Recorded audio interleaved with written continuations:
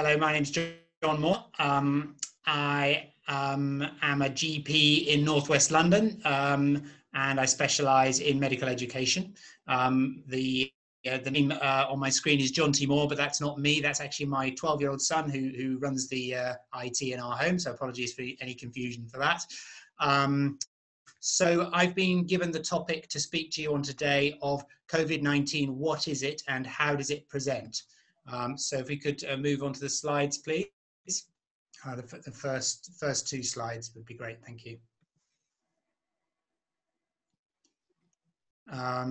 Yeah, just need to go up by one, please. Just a minute. Just a minute.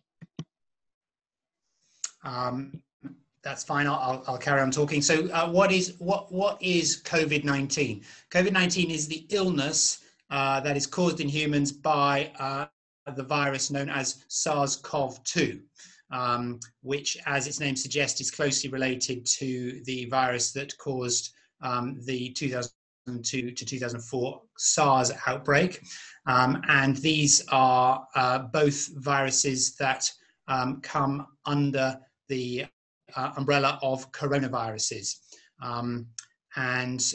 So what do we mean by a coronavirus? It's a familiar term, but what exactly does it mean? If I could have the next slide, please.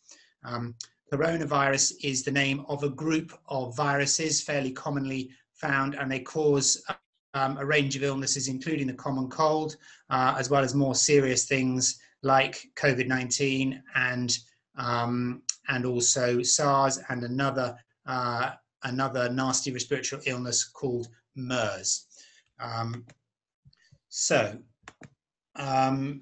MERS, for example, is something that is transmitted from camels to humans. So people in the Middle East can contract MERS from close association with camels, and to a small extent they can pass it on to other humans. For example, if they were sharing a hospital bay with somebody with MERS, then a person could catch it, or somebody who was looking after a patient with MERS could possibly catch the infection. And it's a very nasty illness. It's actually caused several hundred deaths over the last 8 years, and as yet it hasn't gone away, but it's restricted to the Middle East, so it hasn't been all that prominent in the Western media. SARS itself was as it caused a great deal of panic, but actually went away by 2004 and only caused something in the region of 800 deaths. Compared with COVID-19, which has caused well over 500,000 deaths, and we'll look in a bit more detail about that in a second. Now, looking back to SARS, most of us will probably remember the panic over SARS which is at its peak in 2003, and this is caused by the SARS-CoV virus, which is now known as the SARS-CoV-1 virus, to distinguish it from the one that's causing the current pandemic. Now, this is quite similar in lots of ways to the COVID-19 illness, but with an 11% mortality, which is significantly higher than that for SARS-CoV-2. So it's a very nasty illness to get, and it's even more dangerous with male sex and with greater age, as we've seen with COVID-19. And it also tended to have a severe aftermath in terms of lasting organ damage. So a very nasty bug. But it didn't go global in the way that the SARS-CoV-2 virus has. Now, this is an interesting point because the SARS-CoV-1 virus has an R0 number, which is sometimes referred to the R number. That's the one we hear about on the news bulletins, of around 3. So it's actually slightly higher than SARS-CoV-2. But what they found was that with infection control measures, this was readily reduced to just 0.3. As we know, we've struggled in the UK to get our R number down to a little bit below 1.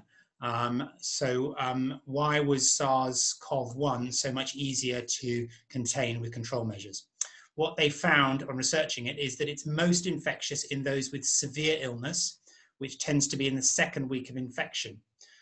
whereas SARS-CoV-2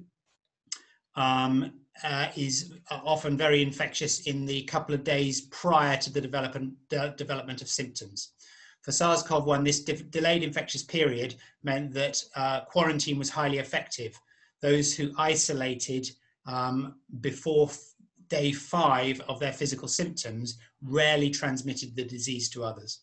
So what this is pointing to is that pre-symptomatic infectivity is the secret weapon of the SARS-CoV-2 virus, which, as we said, is much milder, but it's been allowed to impact the global population much worse than its more severe relative, because of this tendency to spread in the pre-symptomatic stage. Moving on to the next slide, please. So, I thought it'd be interesting to share with you some information about the animal reservoirs of these illnesses. We heard in the news at one stage they thought that snakes might be responsible, and also pangolins, these scaly anteaters, they were thought to be a quite likely source of infection in humans. And it's certainly still thought to be the case that these live animal markets are where the infection may probably got into humans from. What's been shown most recently is that pangolins, although they do suffer from an infection that's very similar to SARS-CoV-2, are probably not the transmission. And the way that people first got SARS-CoV-2 is these civets, and a civet is a bit like a large spotted mongoose. But the original host for both SARS-CoV-2 and also MERS down below is these bats. But these viruses can't spread straight from bats to humans. So we think most likely that it's camels, as we said, for MERS, and for SARS-CoV-2 these civets. And it may or may not be coincidence that actually all these three creatures are mentioned in the Bible as unclean. They're not halal for Jewish people to eat. So you can make of that what you will.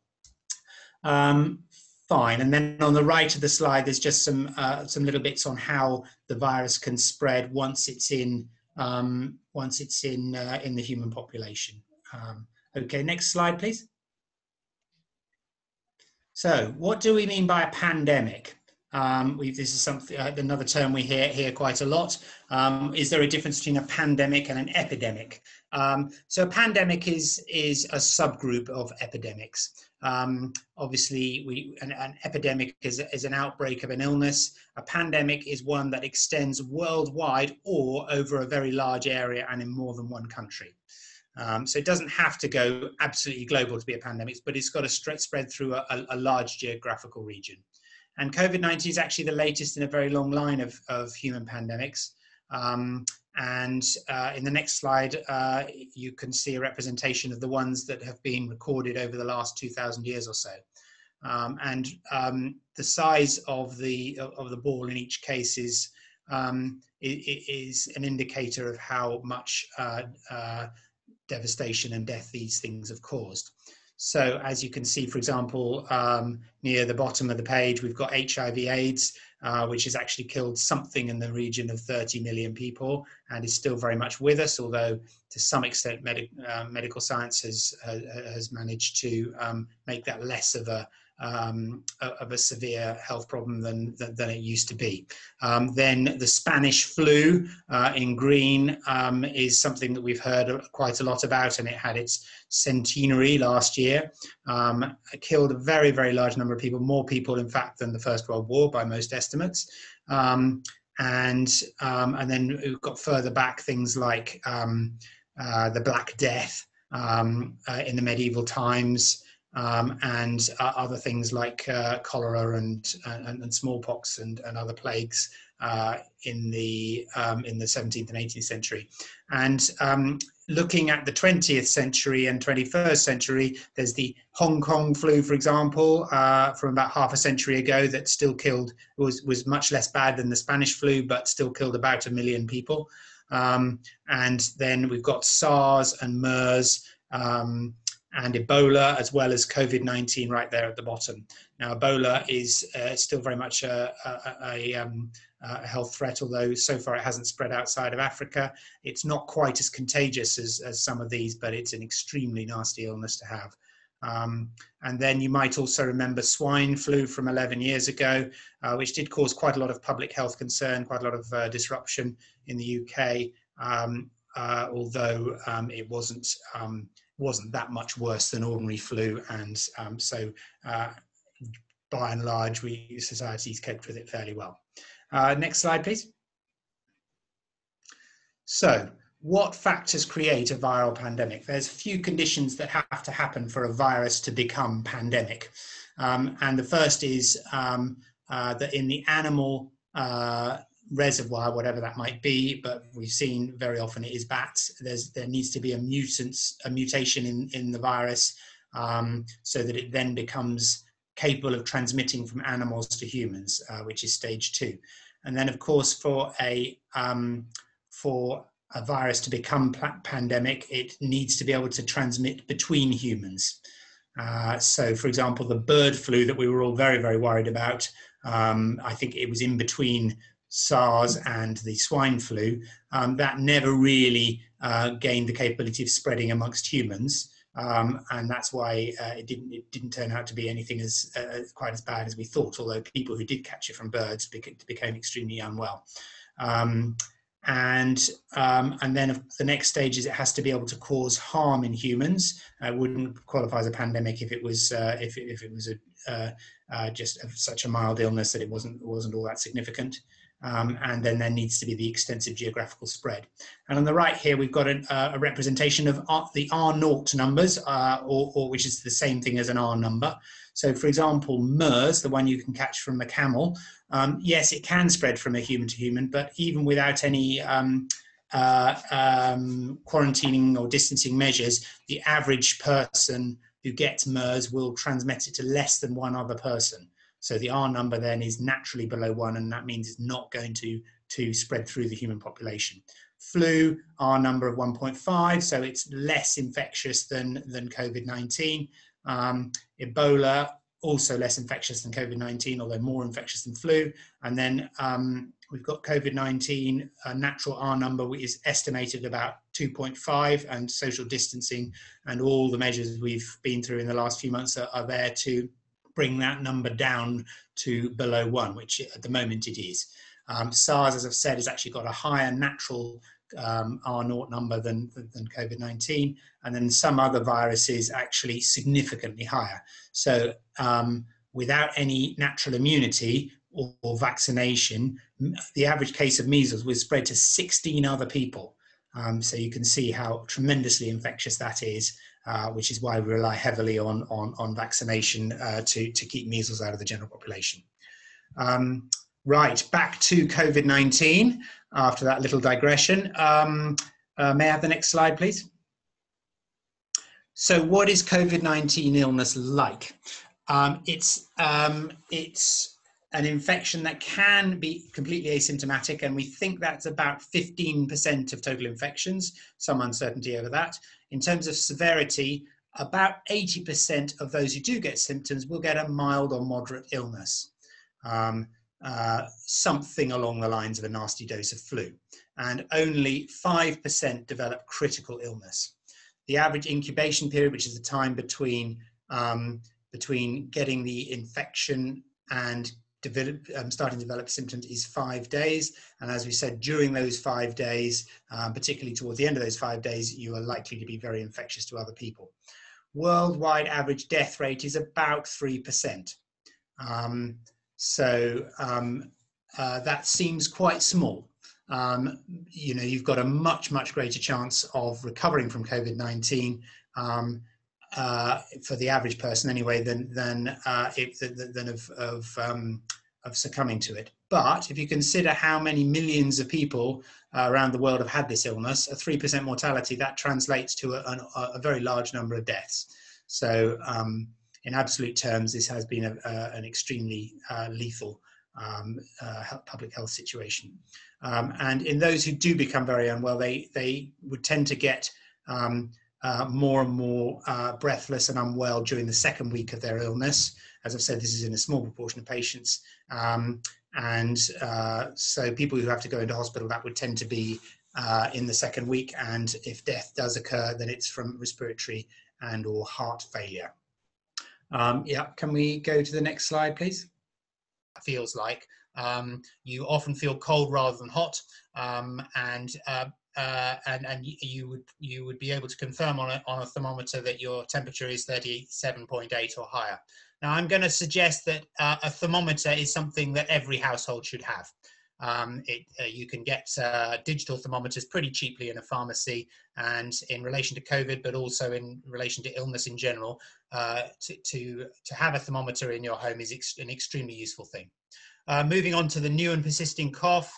This is usually a dry cough. It can be productive, but classically it's dry. Obviously, if you cough for just a day or so, then that's probably not doesn't give any particular clear indication of anything. We're looking for a cough that goes on.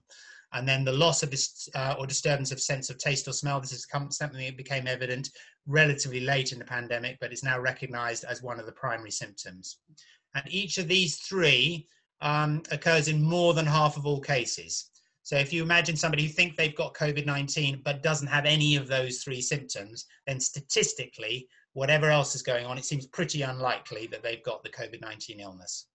And then breathlessness. This doesn't happen in as many, but it is often considered a primary symptom because it's so important as a predictor of those who are struggling with the illness. If we could have the next slide, please. There are some other symptoms that that also can be of relevance, but these aren't seen in as many people with the illness. So fatigue. Now this is seen relatively commonly, but then fatigue is an incredibly common symptom for all doctors and probably pharmacists too. I feel tired. There's so many different ways that can present. So although it is common in COVID-19, it's not very specific to this kind of illness. And then as we're going down in frequency, we've got appetite loss, joint and muscle aches, headaches, sore throat, blocked or running nose, diarrhea, which we're down to now to about 1 in 10 people having diarrhea, and then other digestive symptoms might be vomiting, might be abdominal pain. Those are actually rarer. So your standard cold symptoms, headache, sore throat, blocked or running nose, yes, they can occur, but they're relatively uncommon. So if somebody, in the autumn or winter gets a blocked or running nose, chances are it's not COVID unless they've got the primary symptoms with it. Okay, moving on to slide 12, please. So if I get primary symptoms, what should I do? Now that we have testing available in a very widespread way, which you'll remember wasn't the case back in March and April, if you get any of the primary symptoms, you book yourself a test, okay? Because it's terribly important to clarify whether or not this is COVID-19 or not. Now, the turnaround time for these tests is fast, both in terms of being able to get the appointment for testing, which usually happens in a testing centre, might be 10 or so miles from you, and also the result coming back. So if you go on to gov.uk and that address I've shown, then you should be able to get a result within 24 hours. And then, of course, the other terribly important thing is that in the meantime, you must self-isolate, and anyone with whom you're in close contact must start to self-isolate, okay? So until you've got that test result, roughly 24 hours after you've first gone on the website, you assume that you're going to be infectious to other people. You assume that people you live with are going to be infectious to other people because you may well have been exposing them to SARS-CoV-2 before you became symptomatic, and everybody has to self-isolate. If you test negative, great. So that means that almost certainly you don't have the virus. But just one slight note of caution, there is such a thing as a false negative with this test. In other words, you can get a negative test, but actually for some reason it's wrong. And so therefore, this isn't official government recommendation, but my own suggestion would be that if you have a negative test, but you continue to experience symptoms that make you think of COVID-19, then booking another test a few days later would be a sensible precaution. Okay, because a negative test is not 100% reliable. A positive test is at least 99% reliable, but a negative test is not quite as good as all that. And then the last slide, please.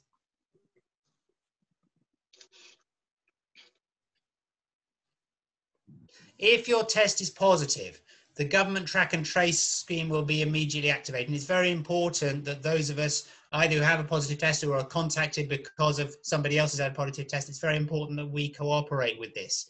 And you know, we might see it as a bit of an infringement on our personal information, but I think hopefully we can see that you know, with tens of thousands of people having died in England alone from this illness, it's something really worth doing. As well as the track and trace, you will be required to self-isolate until 7 days after the onset of symptoms. There's been talk in the news this week that it might even be extended to more than 7 days. And others in your home will be advised, but they often have to self-isolate for longer than you do because they may be having, they may have symptoms just around the corner that they're not aware of yet. And then there's some very useful information on the nhs.uk website giving further guidance. If you go to nhs.uk, you can easily click on where it says coronavirus COVID-19, but I put the full address there for completion. And I would say that, you know, if after that you're still in doubt, then don't feel shy about calling your GP. Okay, it's a good idea to look online first. And as you probably know, GPs, we're not bringing lots of patients into our surgeries because of risk of contagion, but we're more than happy to help people by video consultation or by phone. So if you're suffering, then or if you're anxious, then please contact your GP. You'll be able to get a doctor on the phone. You'll be able to get a doctor on a video link, and if appropriate, you'll be able to see your doctor in person. Thank you very much, everybody. Thank you. Thank you so much, Dr. John. That was quite educative. Yes, our next speaker will be Dr. Obed. Hello. Good morning, everybody. Good morning. The topic of my presentation is prevention of COVID-19 infection. John has adequately covered what coronavirus is, so I'm not going to dwell much on it because he's dealt with it adequately, but I just had 1 or 2 slides to explain what it is, but I'm going to skip them.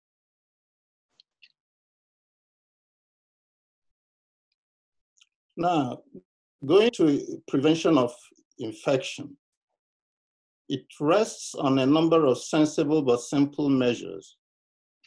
Since options for treatment were very limited during the early part of the pandemic, prevention was focused mainly on avoiding contact with potentially infected people.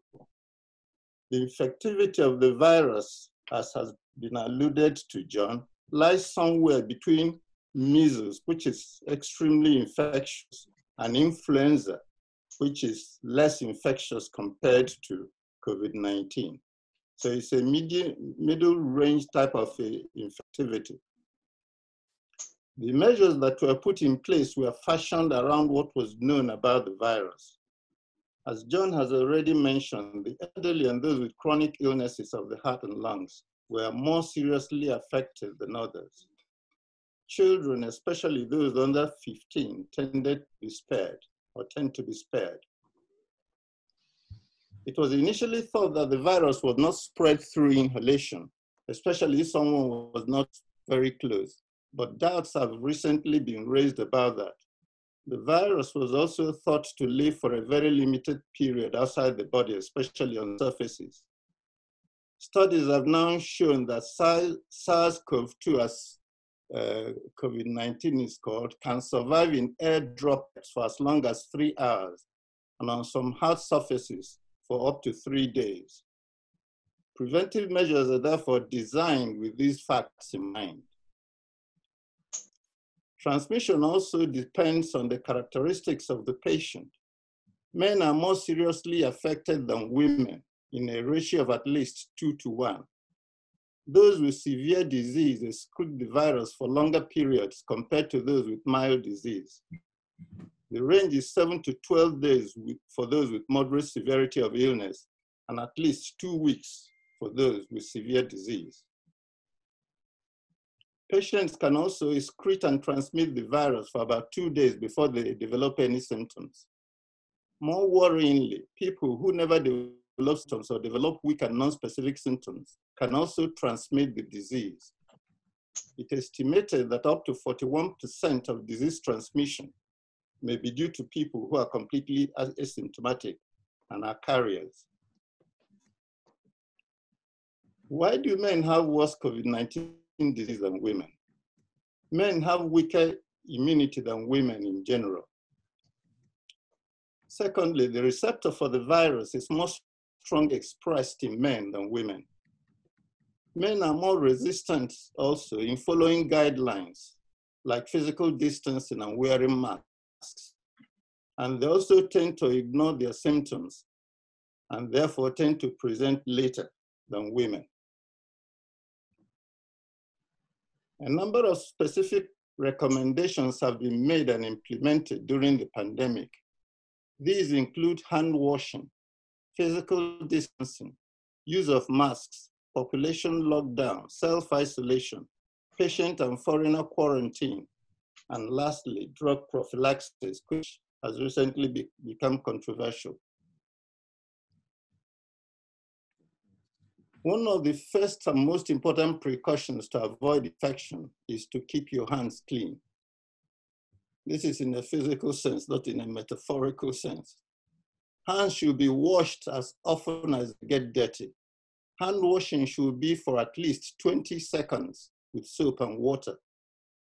They should also be washed before eating anything, even if you're not eating with your hands. Hand washing is very important for a number of reasons. Many of us have formed the unconscious habit of touching our faces, rubbing our eyes, and handling everyday common household things unnecessarily. If we do any of these, our hands can become contaminated and we run a serious risk of infecting ourselves. This risk increases if we share spaces with others, especially those about whom we know very little concerning the risks they pose. People are advised to wash their hands after coughing, sneezing, or blowing their nose. Individuals should use either a tissue or the crook of the elbow, especially when sneezing, as well as when blowing their nose. Any tissue so used should be promptly and safely discarded, preferably into a covered bin, and the hands washed promptly. Handshaking should also be avoided. Physical distancing. This is a preferred term since it puts into focus what is required. It's generally called social distancing, however. Social contacts remain essential to avoid a sense of isolation that can lead to other problems, but it carries a risk with it. The purpose of physical distancing is to reduce the spread of the virus through contact, particularly from the shower of droplets that follow sneezing. In the UK, the guidance is to maintain a distance of at least 3 to 6 feet from people whom you don't live with in the same household. I don't know whether you can see my slides, but I have a picture of a spray of respiratory droplets produced when a man sneezes. And if you see it, you can understand how easy it is to spread this infection, because with the modality of scanning that they use to show it, it goes quite far and it's quite copious and it's invisible to the naked eye. Can you see my slides? No, we cannot. Oh, sorry, okay. So I won't bother showing slides then.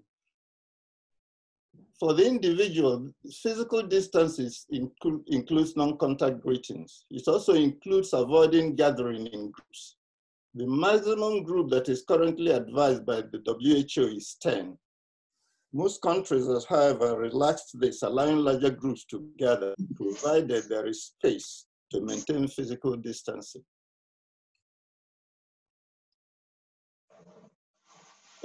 Effects of containment like lockdown and physical distances have been shown. Unfortunately, you can't see my slide. But before the mitigation measures, the graph shows that there was a very great peak of infectivity with so many people being affected. But there has been a flattening of that curve with a later peaking from adopting the mitigating measures that the government has recommended. The reason for and the importance of those measures is because it ensures that the capacity of healthcare to cope with the problem is maintained. Otherwise, the healthcare system might be overwhelmed, resulting in many people dying unnecessarily because they couldn't get access to care. Since the transmission seems to have waned, physical distances has become less rigorous, and use of masks has helped to achieve this new normal. Churches, pubs, and restaurants have now been allowed to open as a result. It remains questionable, however, how this directive can be effectively maintained, since you can't eat and drink wearing masks. Neither are there tables that are 3 feet wide and more for you to maintain, social distancing. Because COVID-19 is a respiratory disease, the use of masks or face covering is a practical and effective barrier that helps to reduce disease transmission. This was advised quite early in the disease, but it was not mandatory, and as a result, was not adhered to by most people. It has since become mandatory, but the government has made no recommendations on the quality of masks to be used. Mandatory use of masks has enabled the severe lockdown to be relaxed. The hope is that if the rate of transmission remains controlled and progressive, reduction in restrictions can then take place. The most important role of masks is to reduce the spread of droplets associated with coughing, sneezing, and talking. My next slide actually shows it shows pictures of masks and how to wear them, but I'll skip that. Who should wear a mask? Masks and face shields should be worn by anyone giving close care to another person. They should also be worn in confined spaces like public transport where social distancing is not possible. The lockdown rule was relaxed on 24th July, allowing cafes, restaurants, and churches and other places of public gathering to open. The relaxed rules are currently voluntary, but will become mandatory from the 8th of August. They are particularly effective in limiting the spread of droplets, I've already said. The CDC, which stands for Center for Disease Control in the US, recommends that anyone over 2 years can wear a mask. But in the UK, the lower age limit is 11 years. Who is exempt from wearing a mask? As I've said, children under 11, handicapped people who could be distressed by it, those accompanying deaf people who depend on lip reading for communication, anyone asked by law enforcement to remove their mask or face covering, identity purposes. Other preventive measures include self-isolation on recognition of symptoms, quarantine of patients and foreigners from areas with significant disease. I'm sure you have not been unaware of the current row between the Spanish government and the UK government, because the UK government is insisting on placing on quarantine patients from Spain. Drug prophylaxis is something that is of recent advocacy, has been a little bit controversial, particularly in the US. A Cameroonian, a doctor of Nigerian Cameroonian extraction in the US made headlines in the last week with her claim that she has been able to prevent and treat COVID-19 in 350 patients without any death. She used a combination of 3 drugs. Predictably, the medical authorities, were rather concerned by her claims and took steps to sort of shut her down. However, she has sort of been vindicated in the last couple of days because the French government announced a comprehensive treatment plan for French patients with the drugs that she is using. The key to her success seems to be twofold: early intervention before the patients become seriously ill, and use of combination therapy using 3 drugs, which are known to interfere with the metabolic functioning of the virus. Thank you, and that's the end of my presentation. Thank you, Dr. Obed. Our next presenter will be Daniel. Okay. Hello, yes, I'm Daniel, pharmacist. So I'm going straight into the treatment of the treatments that are available for this virus. Now, as you've heard, there's no specific treatment at the moment, and there is no claims of any treatment at the moment. So the best thing which people are using are medications that are already available and that are able to mask or be able to cure the symptoms that arise from this COVID-19. So first of all, what I'll say is that there's a proverb that goes that a strong spirit of a man will sustain him from every disease, will sustain him from pain, and will sustain him from trouble. So we have to build our immunity. You heard from one of the speakers that men generally have a weak immunity, though we are strong and bold and come out strong in muscles, but immunity doesn't depend on strong-mindedness or strong fitness. Immunity is what is inside you. So my key points will be building up your immune system. And there are so many drugs or so many things available that can be used, which are commonly available, including even the food that we eat that can be used to build up our immunity. The first one would be echinacea. Echinacea is a very good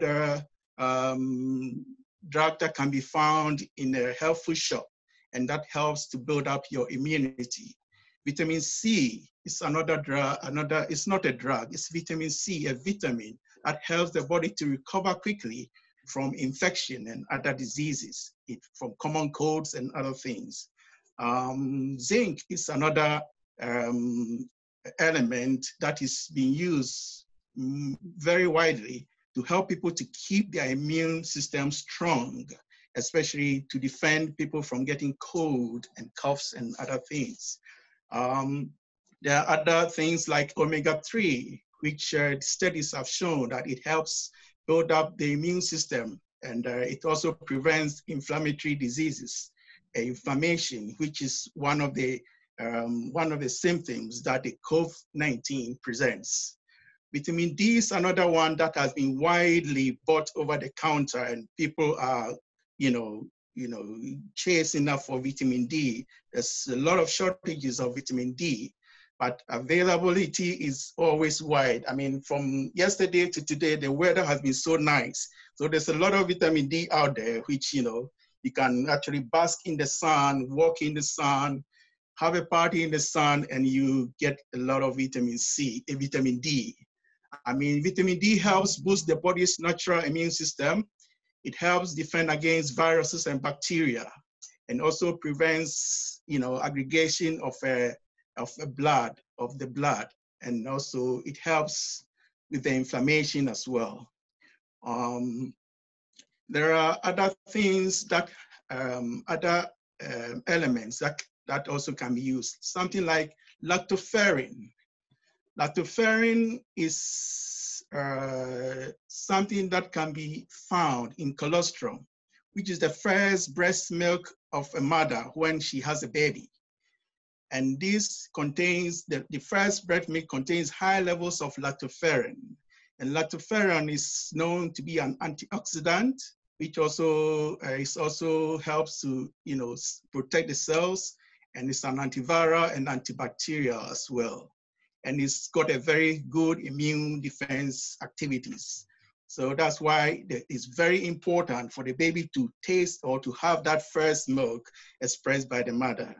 I mean, as we are talking to a band of brothers, I mean, lactoferrin is good, but don't go and hustle your wives for any breast milk, because you won't get any from it.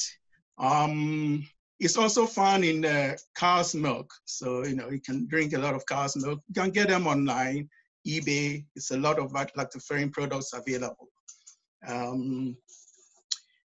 From here, there's also, a common drug called aspirin. Aspirin, low-dose aspirin has been known for its effectiveness for people to prevent them from getting heart disease and other things. But I mean, with all these things, you need to talk to your doctor. You need to speak to your doctor before you actually embark on or try to start on low-dose low-dose aspirin. So aspirin inhibits virus replication. It's been known from studies. It's also an anticoagulant, so it prevents the platelet aggregation, which this COVID-19 causes the body to shut down by clotting the blood, and therefore, causing a lot of damage to the blood vessels. It's an anti-inflammatory as well, which will help, but low-dose aspirin will not really help with the inflammatory condition. It also protects the lungs, and it reduces the incidence of cardiovascular complications, which is brought about by this COVID-19 virus. So, I mean, these are preventive measures, and these are things that you can use to build up your immune system. Now, what are the future prospects? I mean, there is actions that has been taken already by people. I mean, by the medical experts, and as you heard from Doctor, some are using combination of drugs that are already available, like hydroxychloroquine, zinc, using corticosteroids, and also some antibiotics, especially azithromycin. And the combination of this with zinc and with some of the and vitamin C, has shown that it reduces the rate of the disease, and also it also helps to for the recovery. It helps reduce the time of recovery from this disease. So they are helpful, and therefore we must, try. It's a try and error, and therefore no one should try to shut anybody down, and we must always keep on trying something that will help prevent people from dying. There has been a massive research at the moment, and there's a lot of research going on conventional drugs that will help stop this replication of the virus. And these are some things like remdesivir, favipiravir, and these are two potential drugs that has been very looked after, and governments has poured a lot of money in this to prevent, to help, get these drugs up the market. But I tell you, it's gonna take years, because to get a drug on the market is not easy. People have also tried this convalescent plasma, which is obtained from people with the antibodies already. So if you have the antibody, you got a test and you have an antibody, you can naturally take your blood sample or take your blood, or you can donate a blood.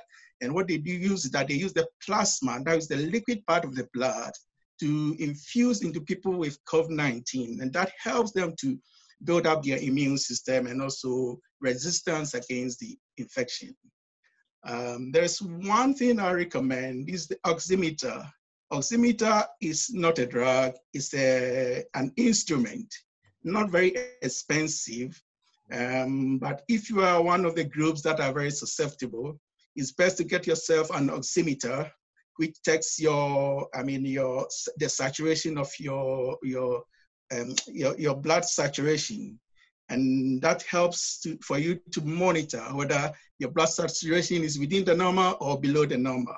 And if you are below the normal, it's best to have contact 111.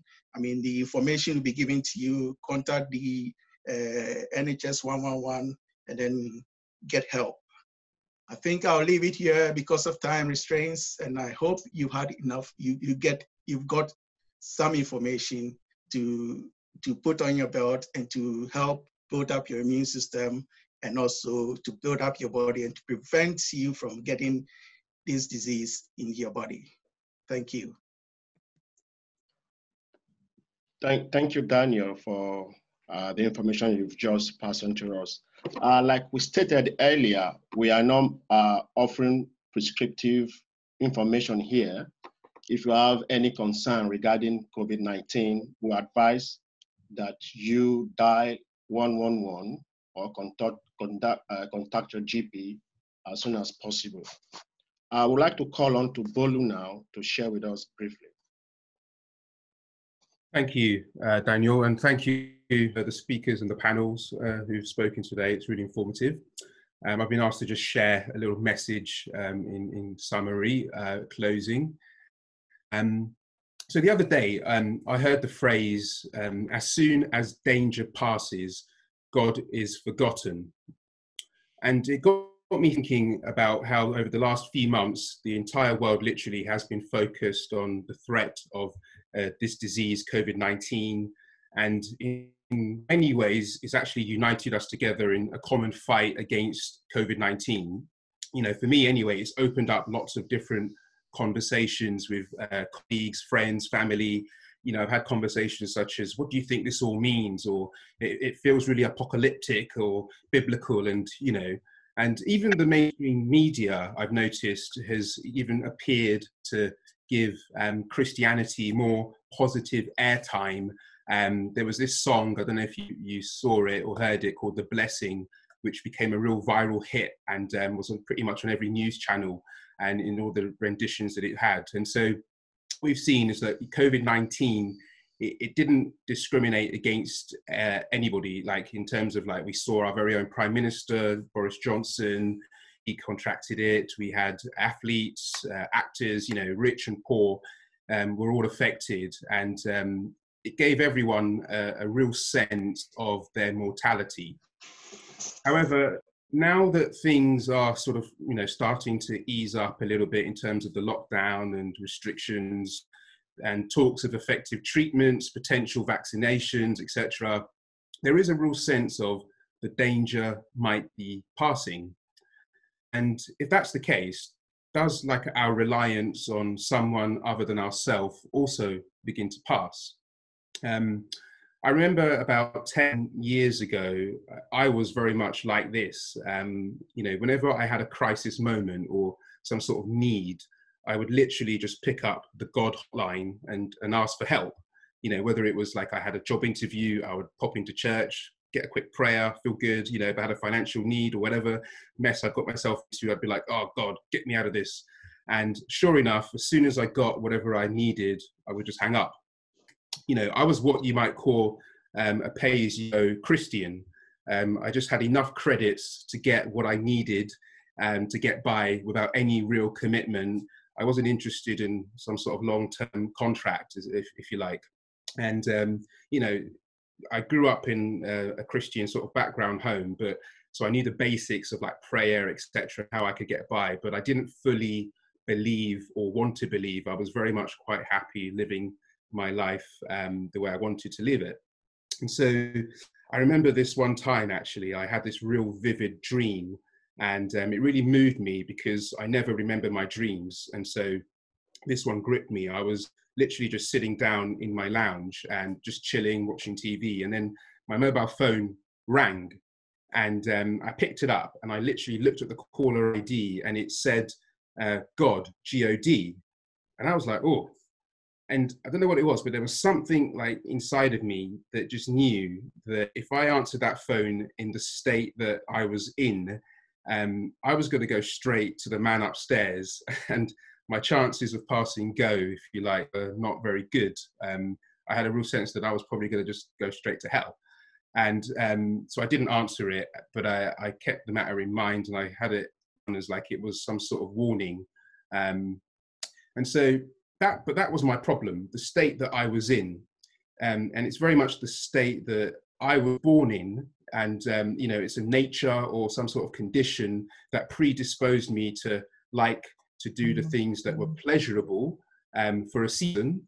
But every time they didn't bring the fruit that I thought they would bring. In fact, in that time of my life, it brought frustration, anxiety, even probably depression. And, you know, the things I was doing, just to be frank, the Bible just calls it sin. And, you know, again, just to be clear, it wasn't my sort of individual acts of sin that made me a sinner. It was rather that my sin nature made me commit individual acts of sin. And that's the same for the entire human race. We're all born with that nature. And, you know, you don't need to teach a child how to lie or to steal or cheat. There's something innate in all of us. And so it became clear that I was in need of a transformation or a new nature. I just couldn't keep going the way I was going and hope for different results.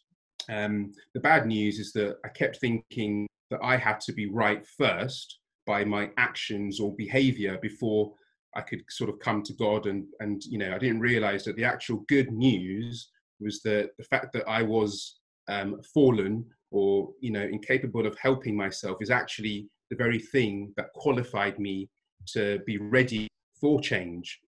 So what I'm sharing here today is that I really, really believe that God is calling everybody's number right now through events that are happening in the world. I have a sneaky suspicion that COVID-19 is not the end. It's just the beginning of many woes over the next few years and decades of things that are happening. And I'm not saying God is the cause of these things. I'm actually saying he's just trying to get our attention to focus on Jesus Christ and you know, and hope for our lives. You know, again, this name, Jesus Christ, it's a real historical figure who walked the face of this earth. He was crucified on our behalf and resurrected on the third day so that we could enjoy a relationship with him. And again, this isn't fiction or myth. It's all verifiable. The Bible is literally just a collection of historical documents that were written down by eyewitnesses during the lifetime of other eyewitnesses. You can walk into any library today and find out that Jesus Christ is a real person. So the question is, I hear someone's phone ringing. The question is, what network are we going to choose? You know, I'm talking about EE, Vodafone, or O2. I'm talking about the network that allows you unlimited minutes, texts, and data, 24/7 access to Jesus Christ. And what's the price? It's not money. It's not external behavior modification, but really it's all about the inner change of heart and a commitment to want to follow him and just learn more about him. So, you know, I wonder, is there someone here today who has had enough of topping up in their own strength? Is there someone here whose voicemail box is full for messages, signs, and warnings from God? Is there someone here sick and tired of making that emergency call when the next danger occurs and, you know, you're living in fear? I really believe God has got your number, and if you pick up the phone, he wants to tell you really how much he loves you. He's always been there for you and taking you through many situations. Maybe it's time to unblock his number. Maybe it's time to stop blanking him. I believe the time is here for us to answer that call Many of us come from different walks of life. I'm not suggesting for any 1 minute that this is a one-size-fits-all. Not everybody is going through situations, but the one thing that I believe gives us a common ground is the fact that one day we're all going to die, and preferably not from COVID. But and that's what gives us that common ground. And I believe we're all going to stand before God one day, and He'll ask us that question. Why should I let you into heaven? And so I just wanted to share that today, because I think, crises like pandemics like COVID-19 do offer us a time of reflection, a time to pause and to just consider what's important. And, and before we start to sort of get back to normal life and work and socializing, let's not forget the thoughts that we were reflecting on and what's important. And so if anything that I've shared today has connected with any of you guys, then in this webinar, would love to just connect with you and share a little bit more. If anybody invited you to this from KT, please, we'll follow up with you and just want to share more about how we can start that journey together. Thank you. Right. Thank you so much, Bolu. Yes, if we need to contact us one way or the other, we have the church telephone number on the invite, as well as the email address. If you have any question regarding how to get to know more about the Lord Jesus Christ that Bolu has just talked about, please call that number or send an email and you get a response. Thank you so much. Okay, so as I mentioned, for those of you who joined us later on, we are a church based in Notting Hill Gate, and as everyone else has experienced in the last few months, been locked down until recently, but we are back in small numbers and growing every week. If you would like to join us, we have services on a Sunday at 9, 11, 2:30, and 5:30. But if you are a little bit reluctant to come into a building, all of our services are online. So feel free to join us at kt.org. If you would like to get in touch with us, our email address info@kt.org. Do stay in touch with us. Thank you. Yes. Thank you everyone for participating today, and I hope you did enjoy it. And just watch our space. There will be more webinar to address current issues. Thank you everyone. Thanks for coming, and God bless. Bye. Thank you. Thank you, everyone. Thank you. Bye.